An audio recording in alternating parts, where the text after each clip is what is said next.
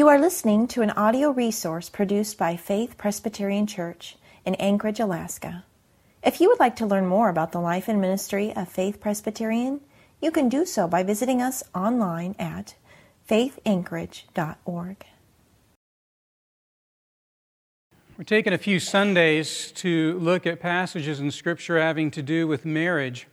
This morning we're going to look at Ephesians 5, so maybe you can open your Bibles to Ephesians 5. We'll look at verses 25 through 33. Last week we considered the framework of marriage, and last week I argued that Scripture tells us that marriage, again we looked at Genesis 1 and 2 last week, Scripture tells us that God's intention for marriage is that marriage would serve Him, that through marriage we would actually be able to serve God more effectively, serve Him for His own glory. So the way we understand marriage is a means by which God is served. And this morning I want to dig down a little deeper, and I want to consider the essence of marriage. Last week was more the framework. The essence of marriage. How do we understand marriage? I mean, and everything that is involved with that. What is it for? Why do we do it? Why ought we do it? What's the point after we do it? And then maybe this is more pressing than ever. For those people who've been married a long time, they too can wonder, why are we doing this? What's up with this? What's the purpose? And they can be led astray. And they can begin thinking about marriage as having a purpose that's utterly different than the purpose that's described in Ephesians 5:25 through 33. And so we're going to look at this passage and recenter ourselves on what really is the essence of marriage. The essence of marriage has to do with this broadcasting quality of marriage, that marriage actually says something to a watching world. And so, little theologians, I'd like for you guys to, what I want you to draw, you've never heard of, a megaphone. That's what I want you to draw. So if you can't draw a megaphone, you know those things you hold and you speak into, and just draw speakers, lots of speakers, because marriage is supposed to make Jesus' relationship with His bride, the church, louder. Marriage amplifies Jesus and His selfless, suffering love for His own bride. That's what the essence of the church is. So just draw loads of speakers. Lots of scenes are being made noisy. So Ephesians 5, beginning at verse 25, that's what we'll look at. Let me also add this. I don't want us to look at this passage and just focus on the aspect of the role of husband and the role of wife, because of course it's evident in the passage. I have a separate sermon to discuss the role of husband and wife, and I want to look at this passage in light of the roles of husband and wife at that time. Next week, just so you know, I'll be talking about singleness. There's two really interesting passages in Scripture that address singleness. So the topic of singleness next week. So that would be 3 sermons: framework of marriage, essence of marriage, singleness. And we want to talk about the roles within marriage and physical intimacy in the context of marriage. So those are the 5 sermons. The strange interruption is that Andrew's going to be here June 7th, and so that kind of throws things out of kilter. So there might be 2 Sundays before we hit that last Sunday on physical intimacy. So that'll be weird. Visitors will come, and out of the blue we're talking about physical intimacy, but that's okay. Ephesians 5 is where we'll look this morning. You should have your Bibles open there. Let's ask God to guide us before we read. Our Father, we pray that you would be with us in the reading of Scripture, in the preaching of Scripture for me, and that you would be with us in the hearing of Scripture. And then, Father, we would ask that as we go from this place, that you would be with us by your Spirit in the application of your Scripture. Reading, preaching, hearing, applying. Thank you, Holy Spirit, in Jesus' name. Amen. Again, Ephesians 5, 25. Husbands, love your wives as Christ loved the church and gave himself up for her that he might sanctify her, having cleansed her by the washing of water with the word, so that he might present the church to himself in splendor, without spot or wrinkle of any such thing, that she might be holy and without blemish. In the same way, husbands should love their wives as their own bodies. He who loves his wife loves himself. For no one ever hated his own flesh, but nourishes and cherishes it, just as Christ does the church, because we are members of his body. Therefore, a man shall leave his father and mother and hold fast to his wife, and the two shall become one flesh. This mystery is profound, and I am saying that it refers to Christ and the church. However, let each one of you love his wife as himself, and let the wife see that she respects her husband. This is God's word. You know, there's something about having an awareness of our strengths and weaknesses, but living life in such a way that no one discovers our weaknesses. They can discover our strengths. That's fine. There's something about protecting our lives in such a way that I can know my weaknesses, but you shall never know my weaknesses. The silly example, you just remember taking tests in high school or college.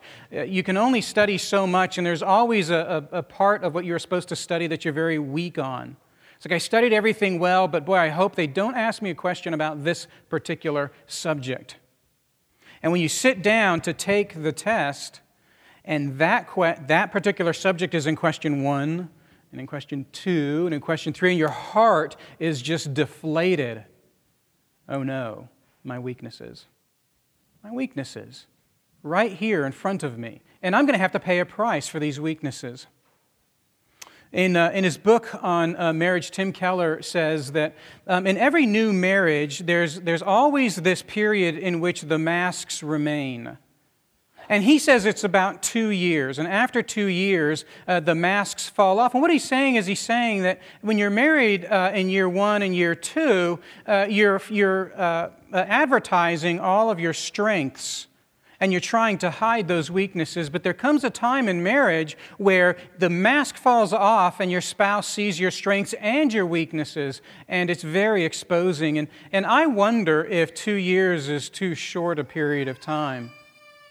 I know that there are married couples right here that still haven't removed the mask. They're still trying as hard as they can to hide those weaknesses, that only their strengths would be shown. Maybe it's not 2 years, maybe it's closer to 4 before the mask falls. And this is one of those passages that exposes us. If you're married and you read this passage, I actually want you to be exposed. There's something about familiar passages that we just gloss over them quickly. And we can misunderstand them for much of our lives because we're glossing over them quickly. But I want you to see that this passage exposes something about marriage that's rather uncomfortable. If you think about what most people, Christian and non-Christian, would say the purpose of marriage is, I don't know what your answer would be. My hunch is that personal fulfillment has to be high on the list. What's the purpose of marriage? It's personal fulfillment. The reason I get married is I actually get something out of it. There's some kind of fulfillment that I receive as a result of being married. Now, that's a very crass way to describe that reality, but I think it's there. I think it's there. I remember when websites like eHarmony were just getting started. I'm old enough to remember that. And I was reading, I've always liked technology, and reading business magazines about this technology, this ability to match people together. And I'll never forget this quote from one man who was working on, I guess it was an algorithm. You guys know I don't know what an algorithm is. But working on some algorithm that would help to pair people. And he said this very striking thing. It's in print, and he said, you know, the reality is that the only soulmate for a person is themselves. And he said that just kind of flamboyantly. I mean, really, the only soulmate for a person is themselves. And I think, well, why are you in this business? Why are you in this business if that's the reality? But it's true. It's true. The only true soulmate is yourself. And so as we think about the purpose of marriage, it's not a stretch to think that marriage is all about personal fulfillment.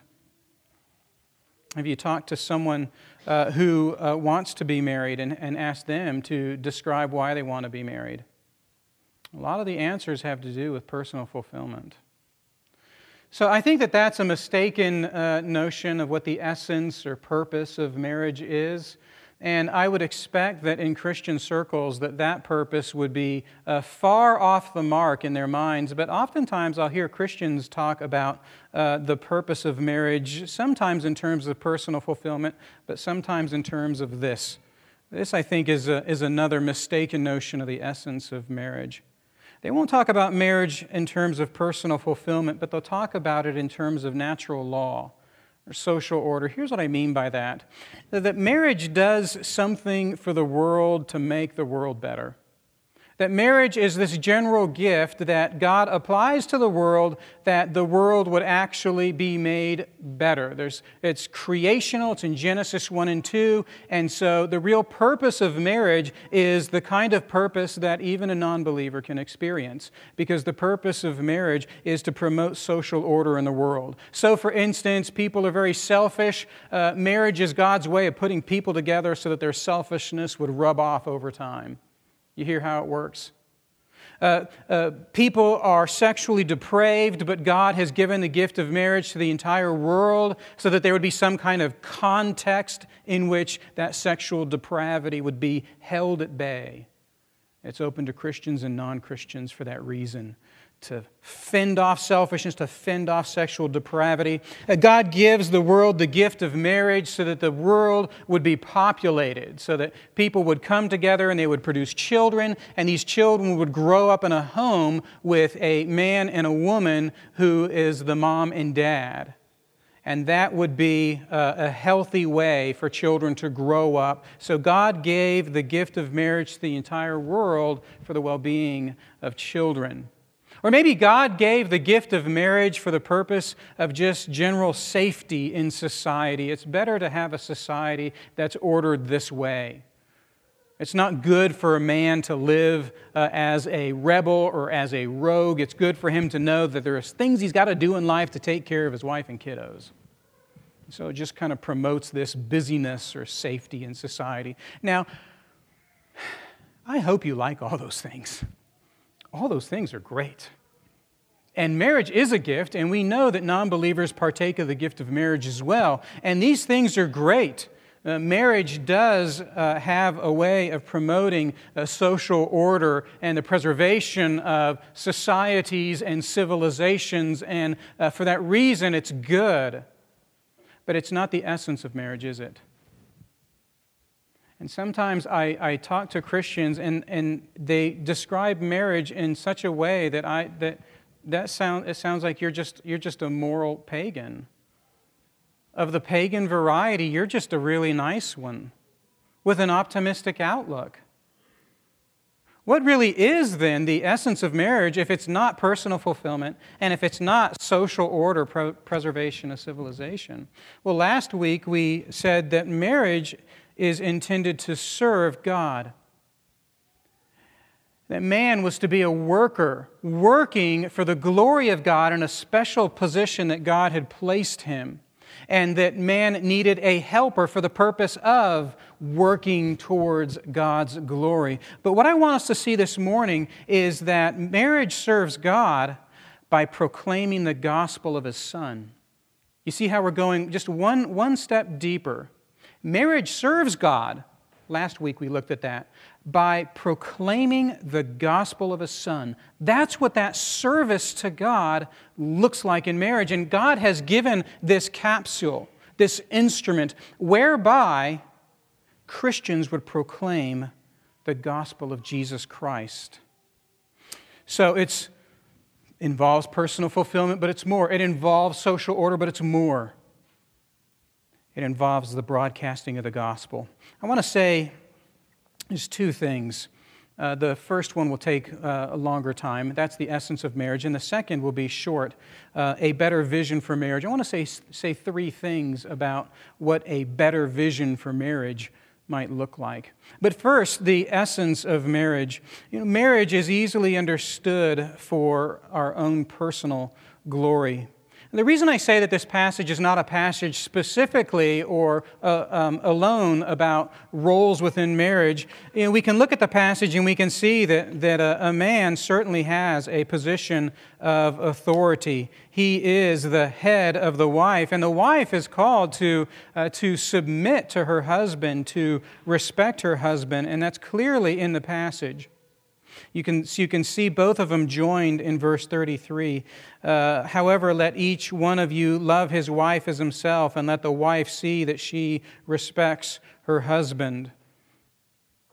Husbands and wives have a certain role in this marriage relationship. One is the head, verse 23, the husband is the head of the wife. And then one is called to submit. Verse 24, now as the church submits to Christ, so also wives should submit in everything to their husbands. And so, it's a passage about marriage roles, but not too fast. Not too fast. Because we look at the husband having this position of authority over the wife, and we look at the wife and her position to submit, but actually what we find is that every Christian is called to live lives in such a way. I want to draw your attention to the husband is called to have a position of authority over the wife that he might sacrifice for the wife. So it's authority, and then he sacrifices before her. But if you just jump ahead a little bit in Ephesians 5 and look at verse 2, look what we see there. Ephesians 5:2, and walk in love as Christ loved us and gave himself up for us, a fragrant offering and sacrifice to God. That's exactly what a husband is to do. That's what a husband is to do. And yet Ephesians 5:2 is addressed to everyone. Everyone is called to sacrifice themselves for brothers and sisters in the church. And look at Ephesians 5:21. 5:20, giving thanks always and for everything to God the Father in the name of our Lord Jesus Christ. Verse 21, submitting to one another out of reverence for Christ. Everyone in the church is called to submit to their brother and sister in the church. So if the passage is only about specific roles within marriage, how is it that those roles within marriage actually find their complement outside the marriage relationship? It's a passage for single people as well. This submission, this sacrificing, these are things that are not simply meant for marriage, but all of us as Christians are called to do this. I think the reason that's important is this. I think that sometimes husbands and wives can treat their lives as if they're just totally separate from life outside of marriage. That their relationship is special, there's special callings and attachments to their relationship that don't apply to anyone else. And they'll say things to single people like, but you're not married, you don't know what it's like.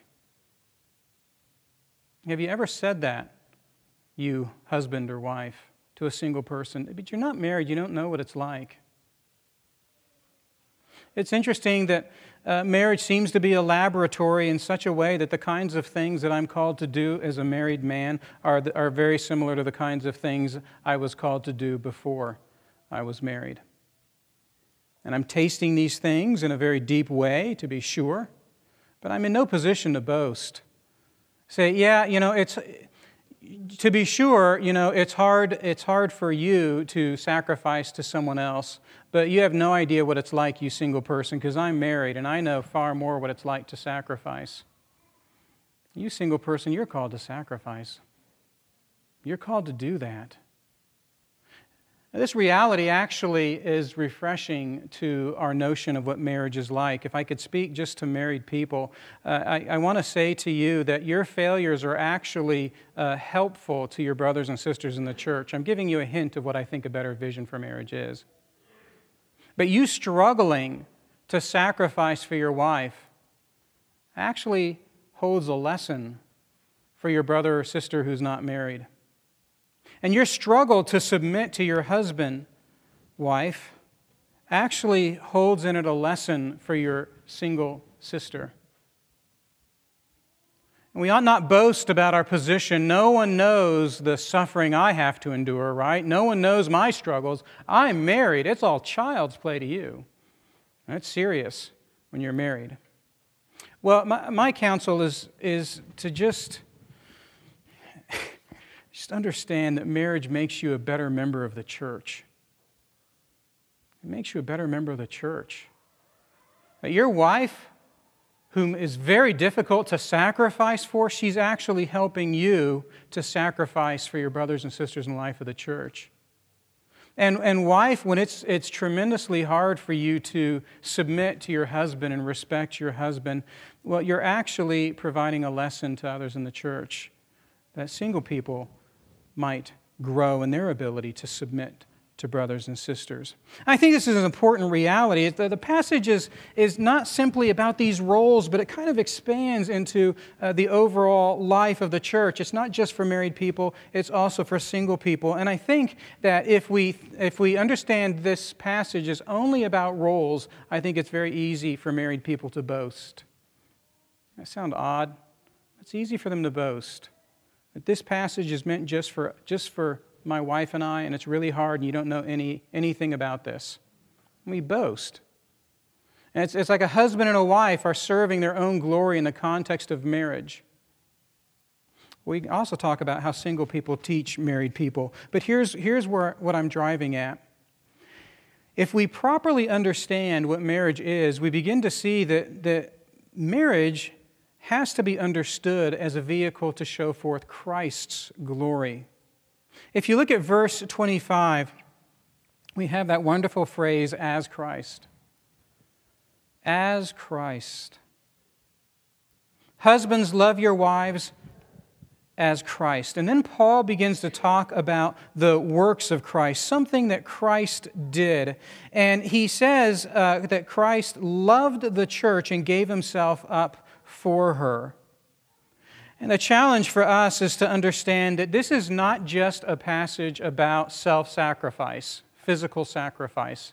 Jesus died on the cross for the church, so I should die on the cross for my wife. I think it's close, but it's not exactly right, is it? Because when Paul is talking about the work of Christ, he says, gave himself up for her, not referring to that singular moment of his death on the cross, so that marriage serves the purpose of describing what self-sacrificial love looks like, right? The husband who jumps in front of a bus and dies so that his wife and children would be kept safe. I don't have a problem with husbands doing that. You should do that. But if there's no bus, you should still be doing that. Because the suffering of Christ is not just a reference to his death on the cross, but all of his life. Look at Philippians chapter 2. Philippians 2 is this great passage about the humility of Christ. But Philippians 2:5 begins this way. Paul says, have this mind among yourselves, which is yours in Christ Jesus, who, though he was in the form of God, did not count equality with God a thing to be grasped.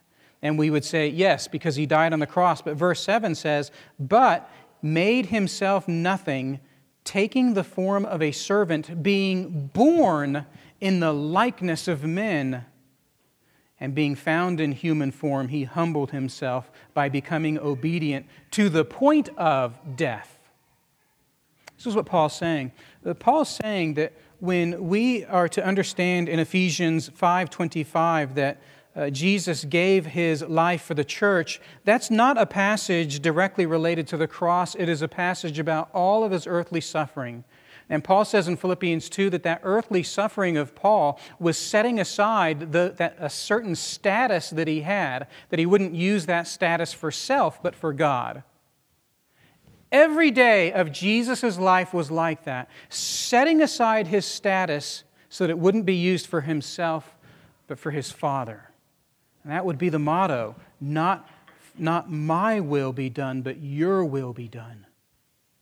And Jesus suffered every day of his life. That's how we're to understand Jesus gave himself. That's what Paul's saying. Paul is not saying, husbands and wives show forth Jesus Christ most of all when the husband jumps in front of a bus and saves his wife and his children. That's not what Paul is saying. Paul is saying that a husband loves his wife as Christ loved the church when he suffers for her every day of marriage. Every day. It's the suffering aspect of Jesus that Paul is admonishing husbands to bring into their marriage. It's not the one-time death. Oh yes, I would totally die for my wife. Paul would say, okay, how'd you do that today? How'd that happen today? Perfectly legitimate question. It's the regular suffering of Christ that a husband is called to endure. This is why this is so meaningful. I don't want us to walk away from this place this morning just with the notion that marriage displays Christ. Marriage is meant to show forth Christ. Marriage is meant to show something about Christ. It's not showing forth Christ in an objective form, almost as if marriage is like a transparency that's laid on a projector and then the image goes up. It's not just Christ generally understood, it's the suffering of Christ, the patience of Christ, the loving, the beholding, the endurance, the perseverance for the filthiness of His bride. That is what marriage broadcasts.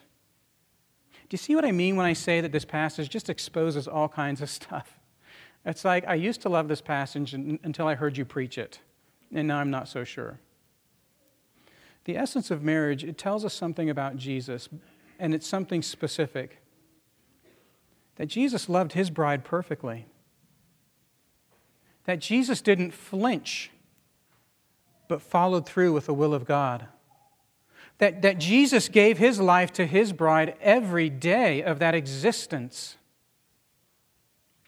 That Jesus loved and cared for her, was patient with her. When she fought against Him, when she refused to listen to Him, when she refused to believe in Him, Jesus loved His church. When she spoke against Him publicly, like Peter, Jesus loved Peter. When she was stubborn and she just wouldn't listen, Jesus said it again and again and again. It's not the cross. Men, I know I'm speaking specifically to you, but you take the lead in this passage. I'll say more about that in a bit, but you take the lead in this passage. According to Paul, your affection for your wife is to be a lifelong, enduring affection every day. It's not just taking a bullet for her, unless you can be shot every day.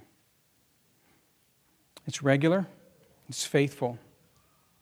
And Jesus did so when His bride was not just filthy, but unlovable, rebellious, sinful, running from Him, hiding from Him. Jesus loved that kind of bride. Okay, so now that I've kind of changed the tone to feel pretty stoic, somber, let me say three things about a better vision for marriage. And the first is this. I think this is probably one that we delight in most of all. Marriage evangelizes the world. There's a public aspect to marriage. Husbands and wives, you're actually watched, not just by people in the church. I mean, those are the people you tend to talk most about marriage, but you're actually being watched by the world. Okay, now think about that. This marriage serves to broadcast that Jesus suffered for His church. How do I let the world know that? You ever talk to a non-believer about the struggle of marriage? You ever done that? Have you ever confessed to a non-believer that you also struggle with loving your wife as earnestly and faithfully as you ought to? Have you ever had a conversation like that? You know you can, right?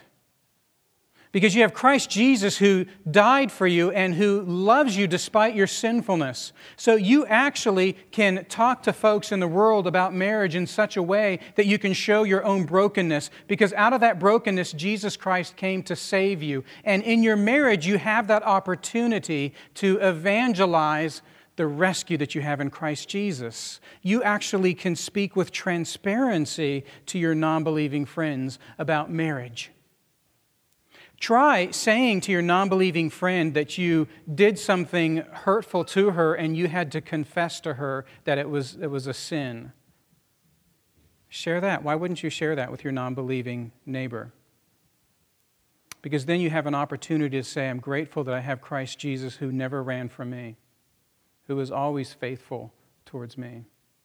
And I'm grateful that I have forgiveness in Him. I'm grateful that my marriage is sustained not by my efforts, but by what He is doing through my marriage. Paul clearly believes that marriage has an evangelistic purpose. You're being watched, husbands. Wives, you're actually being watched. What happens when you say to your non-believing friends, wives, when you say to them that you struggle submitting to your husband? What's their response? My hunch is their response would be, well, you should just stop then. That's easy. Don't submit to him anymore, because that's lame. But you say, I have to submit to him, because if I don't submit to him, then I'm showing that I distrust what God has done for me. I must respect him, not simply because I'm told to respect him, but because respecting him shows forth my respect for my Heavenly Father. How's your non-believing friend going to hear that? Silliness, right? Poppycock. But you can say, I trust my Heavenly Father far more than I trust my husband anyway. And I trust that my Father knows what He's doing with me and to me. And I'm very bad at this, but I'm called to do it. Marriage evangelizes the world. That's the first thing in terms of a better vision for marriage. The second is this, is that marriage nourishes the church. Marriage nourishes the church. Here's what I mean by this. Husbands and wives, you actually have an opportunity to show your single friends what exactly it looks like to suffer for one another, to submit to one another. You have that opportunity. And I would encourage you, if you're married, to speak openly to single brothers and sisters in the church and to describe to them the struggle of submitting your marriage to Christ, that it would bring glory to Him. Use this as an opportunity to show single brothers and sisters what exactly it looks like to submit to another. What exactly it looks like to suffer for another. Your marriages ought to be opportunities for single people to look and to, even if they don't wish to be married themselves, we'll talk about that. Even if they don't wish to be married themselves, they see that submission's beautiful. It's lovely to behold. And they'll see that sacrifice is wonderful. I love seeing this man sacrifice for his wife, and I'm encouraged to sacrifice for others. I love seeing this woman submit to her husband and to do it in such a loving, tender way that I'm encouraged to submit myself to my brothers and sisters in the church. I don't have to be afraid because I can see her do that. And I can give up fighting for myself because I see him do that for his wife. Marriage nourishes the church. Okay, so there's two. Marriage evangelizes the world, and marriage nourishes the church. And the third is this. Marriage draws us towards God. Marriage actually draws us towards God. Husbands and wives, you need to understand that your marriage is not there to frustrate your Christian walk. Your marriage is there actually to show forth who God is and His affection for you. Doesn't it sound rather pedantic to say, you should, husbands and wives, read your Bible together and you should pray together? Well, of course, obviously. But marriage actually draws you to God in such a way that as you're coming together and you're reading Scripture together, you're praying together, you're confessing your sins one to another, you are actually being drawn closer to God. This is what service to God looks like. And the labor of spending time reading Scripture to your wife is a labor that actually benefits you. Actually benefits you. It draws you closer to your Heavenly Father as you submit your marriage to God. Well, these are just three things. Marriage evangelizes the world. Marriage nourishes the church. And then marriage draws husbands and wives actually closer to God. Let's give thanks to God for the gift of marriage, and we'll confess faith together. Let's pray. Father, we do thank you that marriage evangelizes the lost, nourishes the church, and draws us towards you. We thank you, Heavenly Father, that Jesus has shown us what that looks like. We are far more sinful than we possibly imagined ourselves to be, and yet Jesus comes to us. He's beyond our imagination. He suffered for us, died for us, and He rose again for us. Now, Father, would that be the message of our marriages to the world and to each other? Jesus suffered for us. In His name we pray. Amen.